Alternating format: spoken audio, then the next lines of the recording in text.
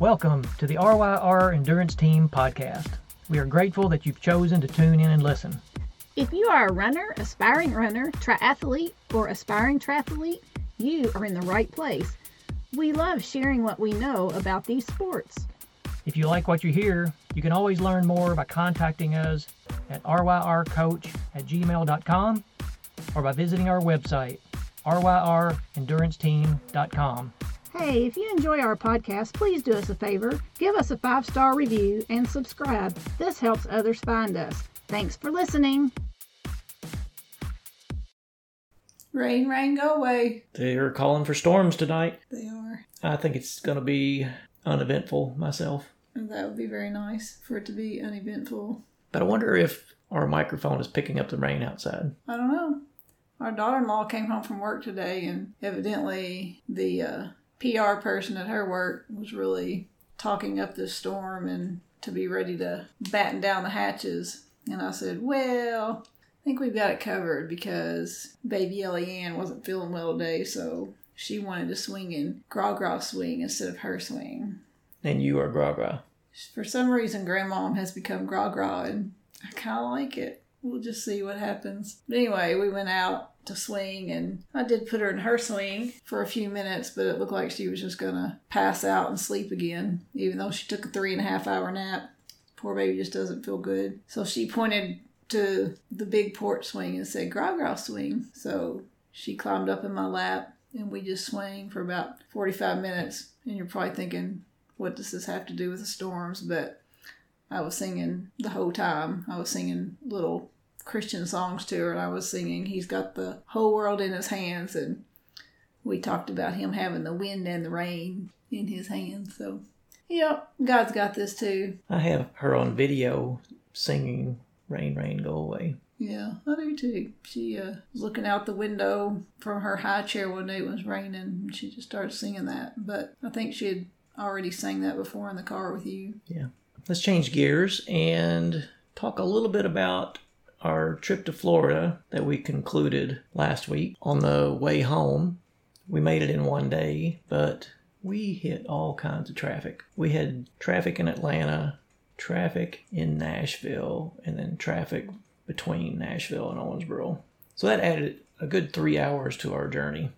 It was a long journey. But speaking of our Florida trip, that reminds me of a funny story. A couple of funny stories. But the one I'm thinking of at the moment is you and I were walking down to the beach, and there were these two little boys. I'm guessing one was 4th or 5th grade, and one was probably 8th grade. I'm pretty familiar with middle school. I think he was 8th grade. And their dad was sitting there watching these two boys play shuffleboard, and the older boy had not done too well, but the younger boy had a puck on 8 and on 7 and on 10 off. And what I thought happened was the 8th grader said, 8 plus 7, 12. And so as we got closer, the former math teacher and me couldn't help but say, 8 plus 7 is 15. And then we just kept walking.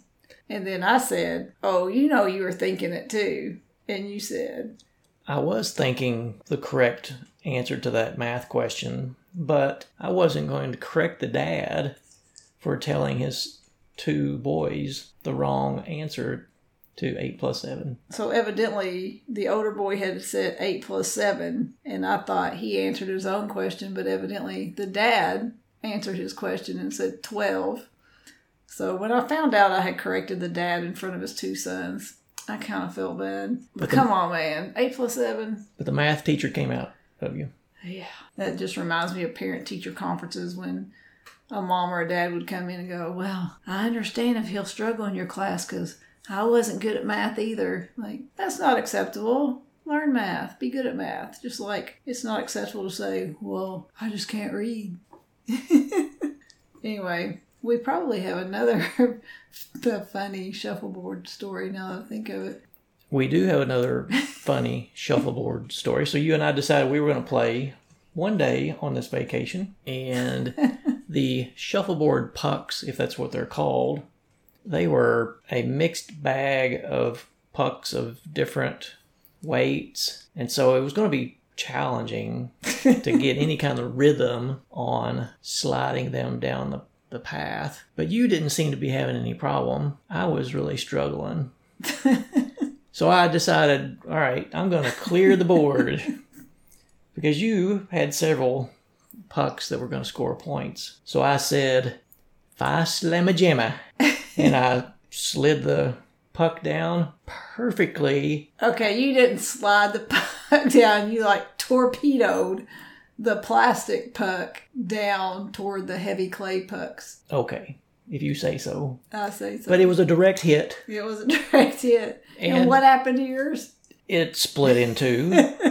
Obviously, it was cheap plastic. Yeah. Were you able to get it back together? Like, was it something that just snapped apart, or did you break it? It just snapped apart. I put it back together and left it there. You may need a little super glue after that. Slamma-jamma. What does "fi slamma-jamma" mean anyway? I don't know. It sounds like something I would have heard on the Nintendo 64 game, Hang Time. Remember that basketball game? Yeah, I remember it saying "slamma-jamma" something. Yeah, that was an awesome game. You and Jacob had a lot of male bonding time over that game.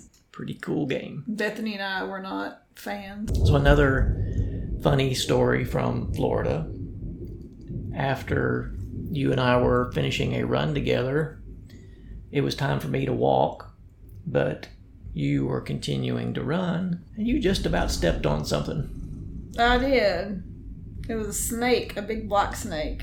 Well, a medium black snake. I don't want to, tell a big fish story, but it would have been big enough that if I had stepped on it, it probably would have bitten me. I think it was dead.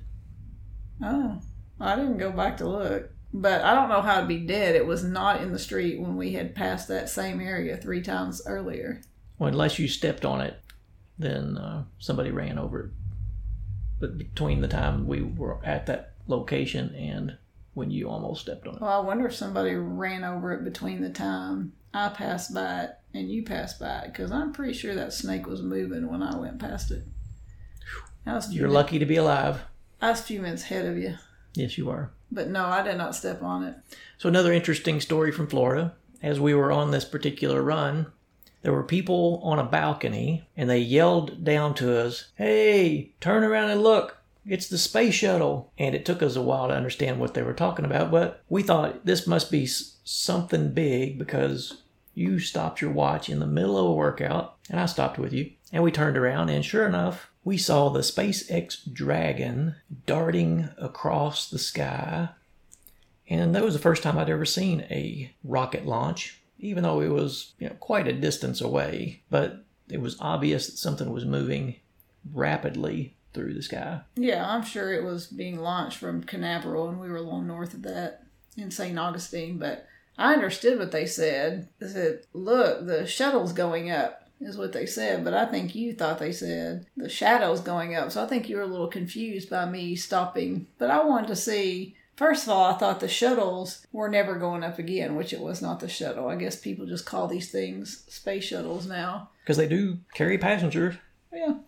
Anyway, so yes, we got to see that. So this particular space launch was going to the International Space Station, which leads into the next topic that I wanted to talk about. And that is a story about Jack Thompson. Did you tell me this was the first mission of all civilians going to the space station? I believe that's correct. I know that's what you told me, but I didn't know if that was like a Jacob fact or if it was actual fact.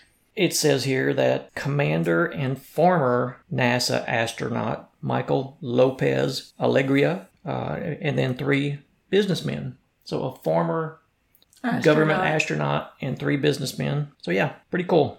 Okay, back to your story. Yes, so Jack Thompson is considered an ultra cyclist, and he has challenged himself with something called the 1 Million Space Odyssey. He is planning to climb on his bike 1 million vertical meters in the course of a year. This is further than flying to the International Space Station. And if you do the math on that, I believe that comes out to 621 miles straight up in the air, which obviously he's not riding his bike straight up in the air.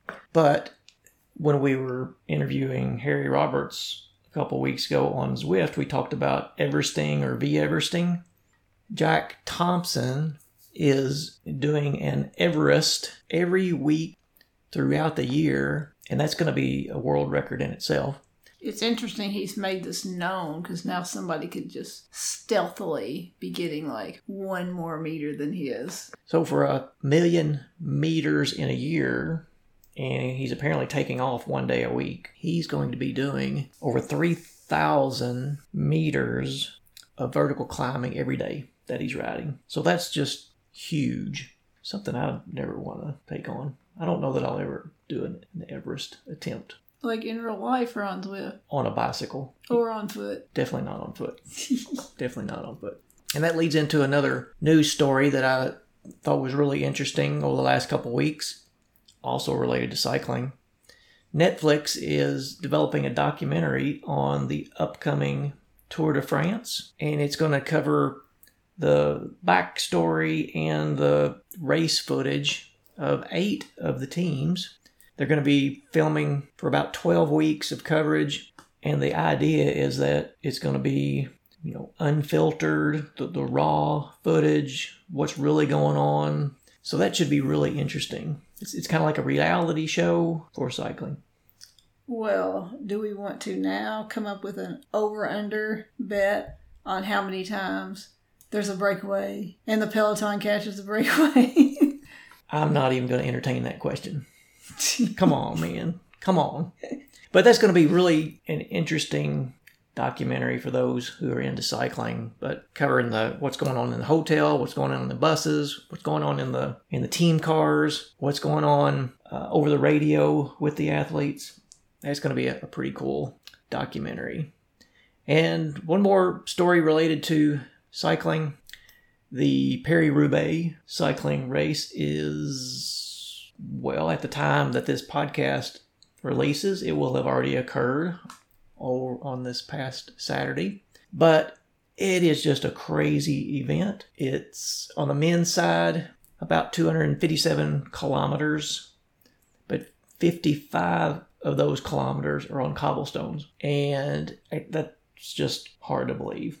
This particular race has a nickname, and it's called the Hell of the North. It's a terrible nickname. That's just an indication of how grueling this particular event is. And I watched the summary coverage of it from last year, and it was an extremely rainy day. And these poor athletes, they were slipping and sliding and falling and getting up. And by the time they finished, which it finishes on a velodrome at the end of the race, they were just covered in mud from head to toe.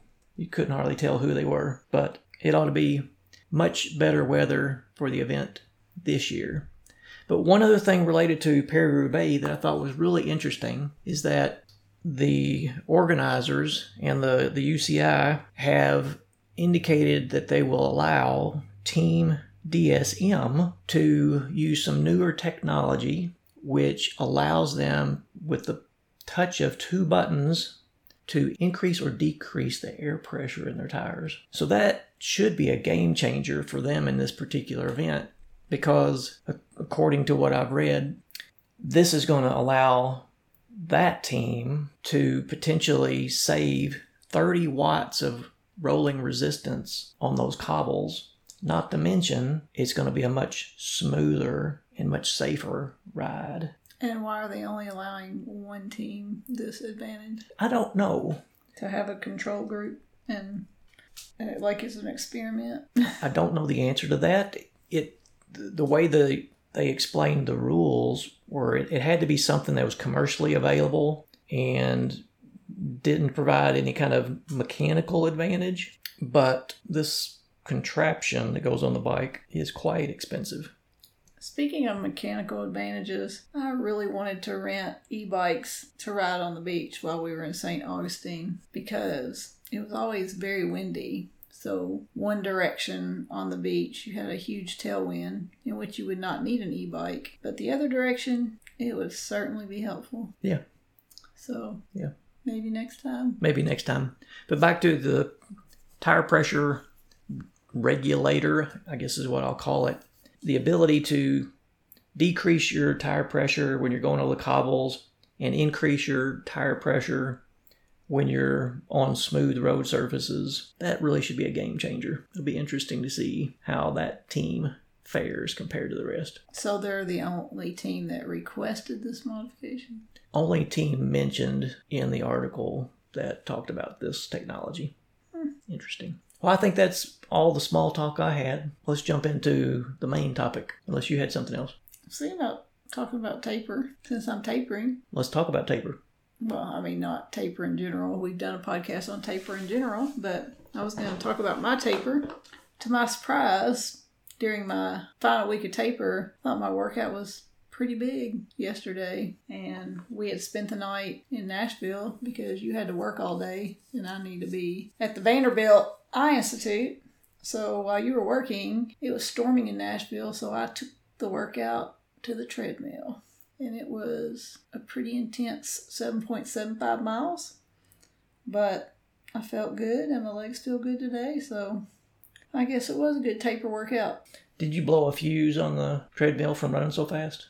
No, but evidently the way the treadmill works is after an hour, it forces you to cool down mode, which I was in my cool down at this point, but I guess my cool down was longer than the allotted time because after an hour, 5 minutes, the thing shut off, which was about the time you walked in. I was just standing there, not finishing my workout. So I had to reset the treadmill, but no, I didn't blow a fuse. Although I was sweating. It was quite toasty in that exercise room. Pretty nice exercise room for a hotel. And I had my back to the door into the workout room. And so every time somebody came in or went out, the door slammed loudly. And I mean, almost tripped on the treadmill every time. It would startle me. But anyway, at the release of this podcast, I guess it's coming out the 18th. The day that you will be running Boston. Yeah. So if you're listening to this on Monday, say a prayer or two, because I'm sure I will be somewhere between Hopkinton and Boston, depending on what time you're listening to it. The race starts at 9:15 Owensboro time for my wave, maybe. That sounds about right. Yeah. And the podcast typically comes out 11 o'clock. Yeah. Central Time. So I should be, somewhere around Wellesley, maybe. Maybe so. Maybe so. So there are several things I wanted to talk about in today's podcast. So I wanted to start off with Lucy Charles Barclay. If you remember, she was the Ironman 70.3 world champion in 2021 in St. George. And there's an amazing outcome for her. And she was on track to be a contender for the world championship full distance in May in St. George. But she has encountered a stress fracture of the femoral neck. Well, you don't want to mess with that. Correct. And so she's taken some time off. And as athletes that we are, and as I'm sure she's experiencing, it's life-altering when you get injured and you cannot do the training that you are accustomed to, especially when you're at the peak of your fitness. There's another female athlete that has recently had to pull out of her race, and that's Sarah Hall. She is pulling out of the 2022 Boston Marathon. She had been struggling with a knee injury back in February, and she just does not, her training is going fairly well, but she just does not feel like the heels of the Boston course are going to be a net positive in her overall goals. So she has pulled out of the pro field. Also not making it to the Ironman World Championship in St. George in May is three-time champion Jan Frodeno, who we just found out has a partial tear of his Achilles tendon. So another athlete who I wanted to talk about is Egan Bernal, who is a pro cyclist. He won the Tour de France in 2019. What country is he from? Colombia. Colombia. I believe it's Colombia. And he races with the Ineos Grenadiers team. Always one of the contenders at the Tour de France. But he, back in January, was training on his time trial bike and time trialing is not his strength. He's a smaller guy, so he's more of a climber. But he crashed his bike into a bus at high speeds, a parked bus, I presume. And he was in the hospital for a while. He's had several broken bones, but he is recovering and he anticipates racing again, but he is just now getting back on the bike, and he just feels truly blessed to be on the bike. But one of the things that I read about him was that when he first woke up from surgery, he was just thrilled to be alive and to have his family around him and his friends. But about a week later, he was itching to get on a bike again, which he couldn't for quite some time. But both of these incidents, one that just happened due to potentially overuse, and one that was an accident. I wanted to talk a little bit about bone health and strength training. When you were talking about him being happy to be alive and surrounded by friends and family, my life was in no danger when I broke my femur and I had surgery in Indianapolis. But I was a good 4 hours from home, and all of my siblings but one and their spouses came, and my parents came, and I had nieces and nephews that came, and of course you were there. And a 4-hour drive to come see you and show you some love. It was definitely heartwarming that everyone took time out of their busy lives to come and just show me love, because honestly I was just there one day and they all came. So anyway, shout out to my amazing family. Amazing family. I didn't mean to digress from your podcast. No, that's okay. So while researching this topic, I came across an article from the Mayo Clinic, and they affirm that strength training can increase your bone density. And we've done a little studying on bone density, the two of us. Bones are constantly changing. You've got osteoblasts, which build bone, and you have osteoclasts that get rid of bone. So out with the old, in with the new, constantly. Yes. And so you want a good balance of that building and breaking down and disposal. And there are medications that can help with bone density. And some of those medications increase the productivity of the osteoblast to help build bone. And some of those medications prohibit the osteoclasts from disposing of more bone. Both of which are an attempt to keep your bones at a higher density to prevent injuries. And for athletes, you have to be very careful about the prevention of the bone breakdown, because what can happen is, although your bone density will increase, it can become older bone and more brittle. So really consult with your doctor on what's going to be the best course forward for you as an athlete. Yeah, and as you become an older athlete, it's a good idea to have your bone density tested before you encounter a stress fracture or a full fracture. And a lot of health insurance programs will consider that preventative and cover it at no cost. So something to think about as you are aging. But strength training is another way that you can increase your bone health. And even beyond increasing your bone health, strength training does more than just build muscle. It is also going to strengthen the ligaments and the tendons, all of which work together to keep you active in whatever sport you choose. There was an article online published by Training Peaks, and the author was Josh Lawton, Lawton, and he makes reference to a study back in the early 1900s that became known as Wolff's Law. And just to paraphrase it, it basically says that our bones change as we apply sufficient stress to them. And so our bones are adapting based on the load that we put them under. And it may be that running or cycling, and certainly swimming, they do put some load on the bones, but not a sufficient amount of load to cause the adaptations that you would like to have for increased bone health. So you need to add some strength training to your routine to prevent injuries from your bones and from your tendons and from your ligaments. And two of the most common injuries that runners encounter are the Achilles tendonitis and the runner's knee, which is also more medically known as patellar tendinopathy. Yeah, I think those two and plantar fasciitis. That's a big one. Are the big ones. Yeah.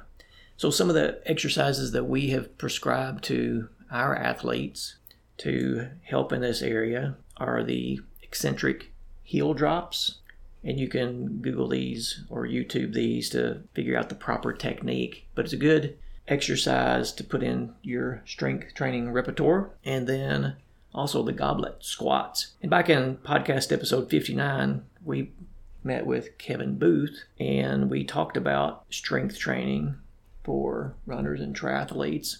And these are two of the exercises that he recommended as well. Yeah, and I think another thing too is strength training is so important, but especially when you're triathlon training, when you have swimming and biking and running and strength training, trying to get it all fit in, I think that's where it's beneficial to have a coach to help you weigh what needs to take priority when.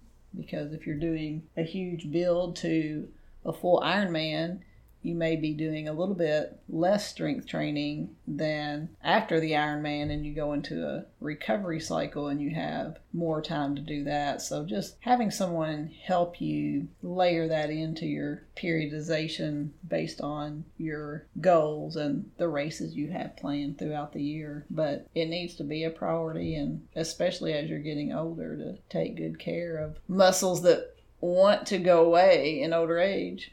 And bones that want to go away in older age. Yeah. I'm reminded of something we talked about in last week's podcast. We talked about hill climbing at Boston and relaxing at the top of the hill rather than staying focused and reestablishing your pace. And the same can be said about fitting in strength training into your training routine.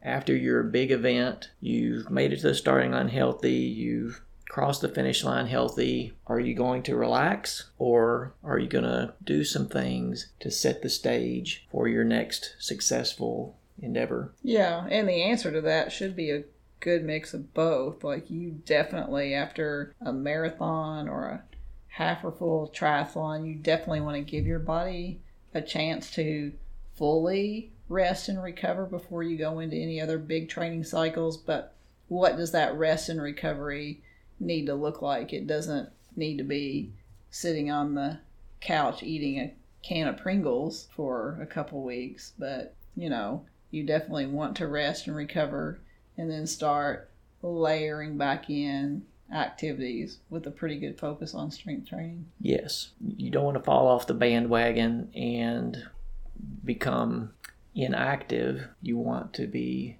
doing active recovery. You want to make sure you are fully recovered, but incorporate some strength training during this time when you're giving your body a break from your primary sport. But when you're doing your strength training, you want to make sure you're using proper form, and that's where somebody like Kevin Booth that we interviewed really can make a difference, because he's a strength training coach for those athletes that really want somebody to work with them in the area of strength. And then another way you can consider doing your strength training is to do it in slow motion, just really methodical, proper form. But if you're going to do that, back off on the weights and just really focus on the full range of motion for each exercise. And you're going to get sore, but sore is okay. Just like with anything, you want to do it in moderation. Give your body a chance to recover. So, Coach Paula, now that the Boston Marathon is over as of the time of this podcast release, are you going to incorporate some strength training into your recovery before your next big event? Yeah, I'm going to incorporate some strength training, and then I'm also going to start doing a class at the health park more regularly called Body Flow, which is a kind of a combination of a little bit of yoga and Pilates type things, so a little bit of core strength and stretching. So I'm looking forward to adding both of those two more consistently. That's good. Strength training will set you up to have a healthy training cycle for your next event. Yeah, and that's what I'm hoping for you as well, because you have been pretty diligent strength training a couple times a week, and just hoping that really helps you when you start increasing your mileage to stay healthy. Yeah, so I wanted to talk just a little bit about some of the vitamins and foods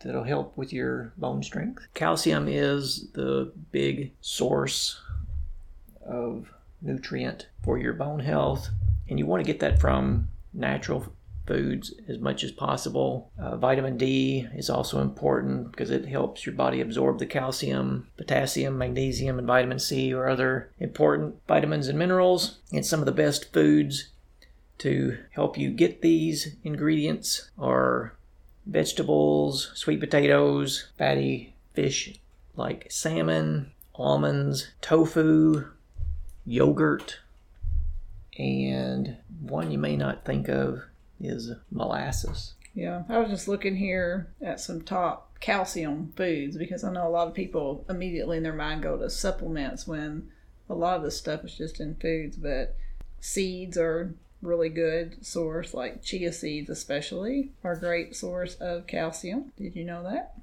I put chia seed and molasses in my oatmeal. You do. And then, of course, cheeses. We know that if you're not opposed to eating dairy. And you mentioned yogurt as a good source. Sardines. Would you like some sardines? I'm going to pass on the sardines. And salmon. Beans and lentils. Almonds. I've got a pretty good soup recipe that is just loaded with beans. Mm-hmm. But I'm the only one that eats it. Yeah, you are. And you eat a lot of almonds as well. I do. Whey protein is a good calcium source, as well as leafy greens. I know we've talked about kale before, but kale is an excellent calcium source. Rhubarb. Now, there's something that we don't eat a lot. I think of my brother-in-law, John, who used to make rhubarb pie. I don't know that I ever tasted it, though. I can 100% tell you that I never tasted it. So anyway, those are some of the, there's a few others, but those are the main ones. I wanted to shift gears and talk about one other topic in this podcast. Okay. In the last podcast, we talked about using your arms to help you get up some of the Heartbreak Hill hills at Boston. But we've got an athlete who I've been trying to encourage to improve his arm motion. And I just wanted to talk about proper running arm motion and, again, how the arms help you with your running goals. They are regulating your leg motion. The quicker that you pump your arms, the quicker that your legs are going to go.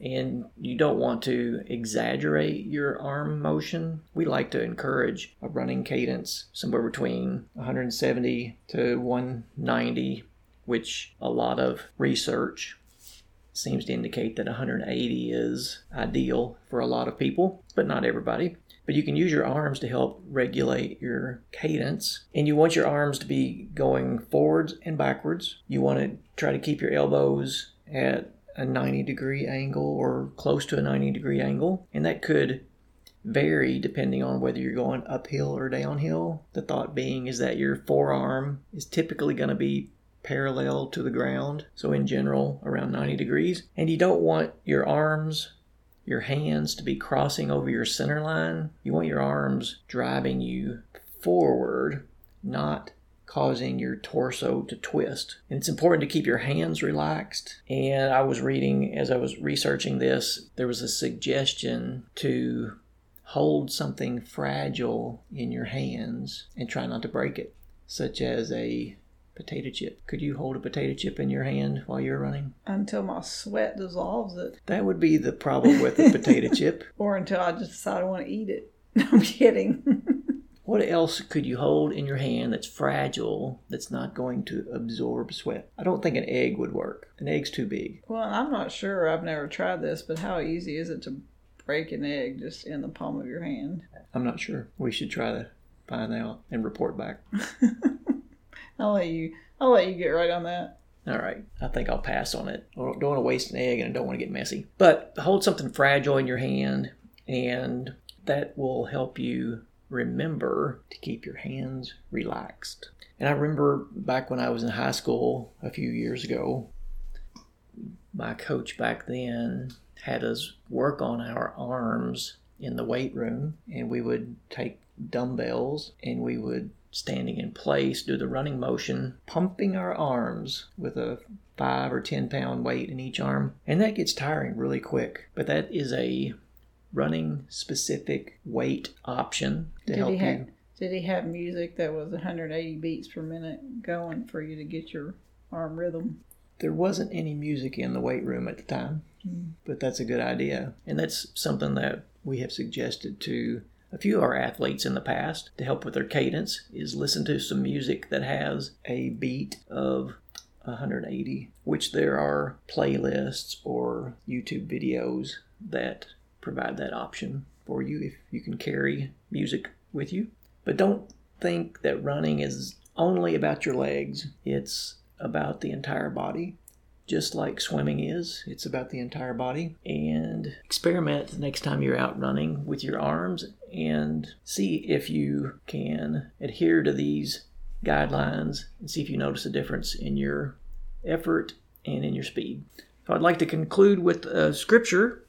A friend of mine recommended this scripture to me a couple of weeks ago, and I decided I would like to share it with our audience. It is Psalm 94, verses 17 through 19. And the word of the Lord says, "Unless the Lord had been my help, my soul would soon have settled in silence. If I say, my foot slips, your mercy, O Lord, will hold me up. In the multitude of my anxieties within me, your comforts delight my soul." At RYR Endurance Team, we specialize in customized coaching. What is customized coaching? It's more than a training plan. It's a relationship. It's a partnership. So what are your goals? What are you training for? Contact us at ryrcoach@gmail.com or visit us on our website, ryrenduranceteam.com. Hey, if you enjoy our podcast, please do us a favor. Give us a 5-star review and subscribe. This helps others find us. Thanks for listening.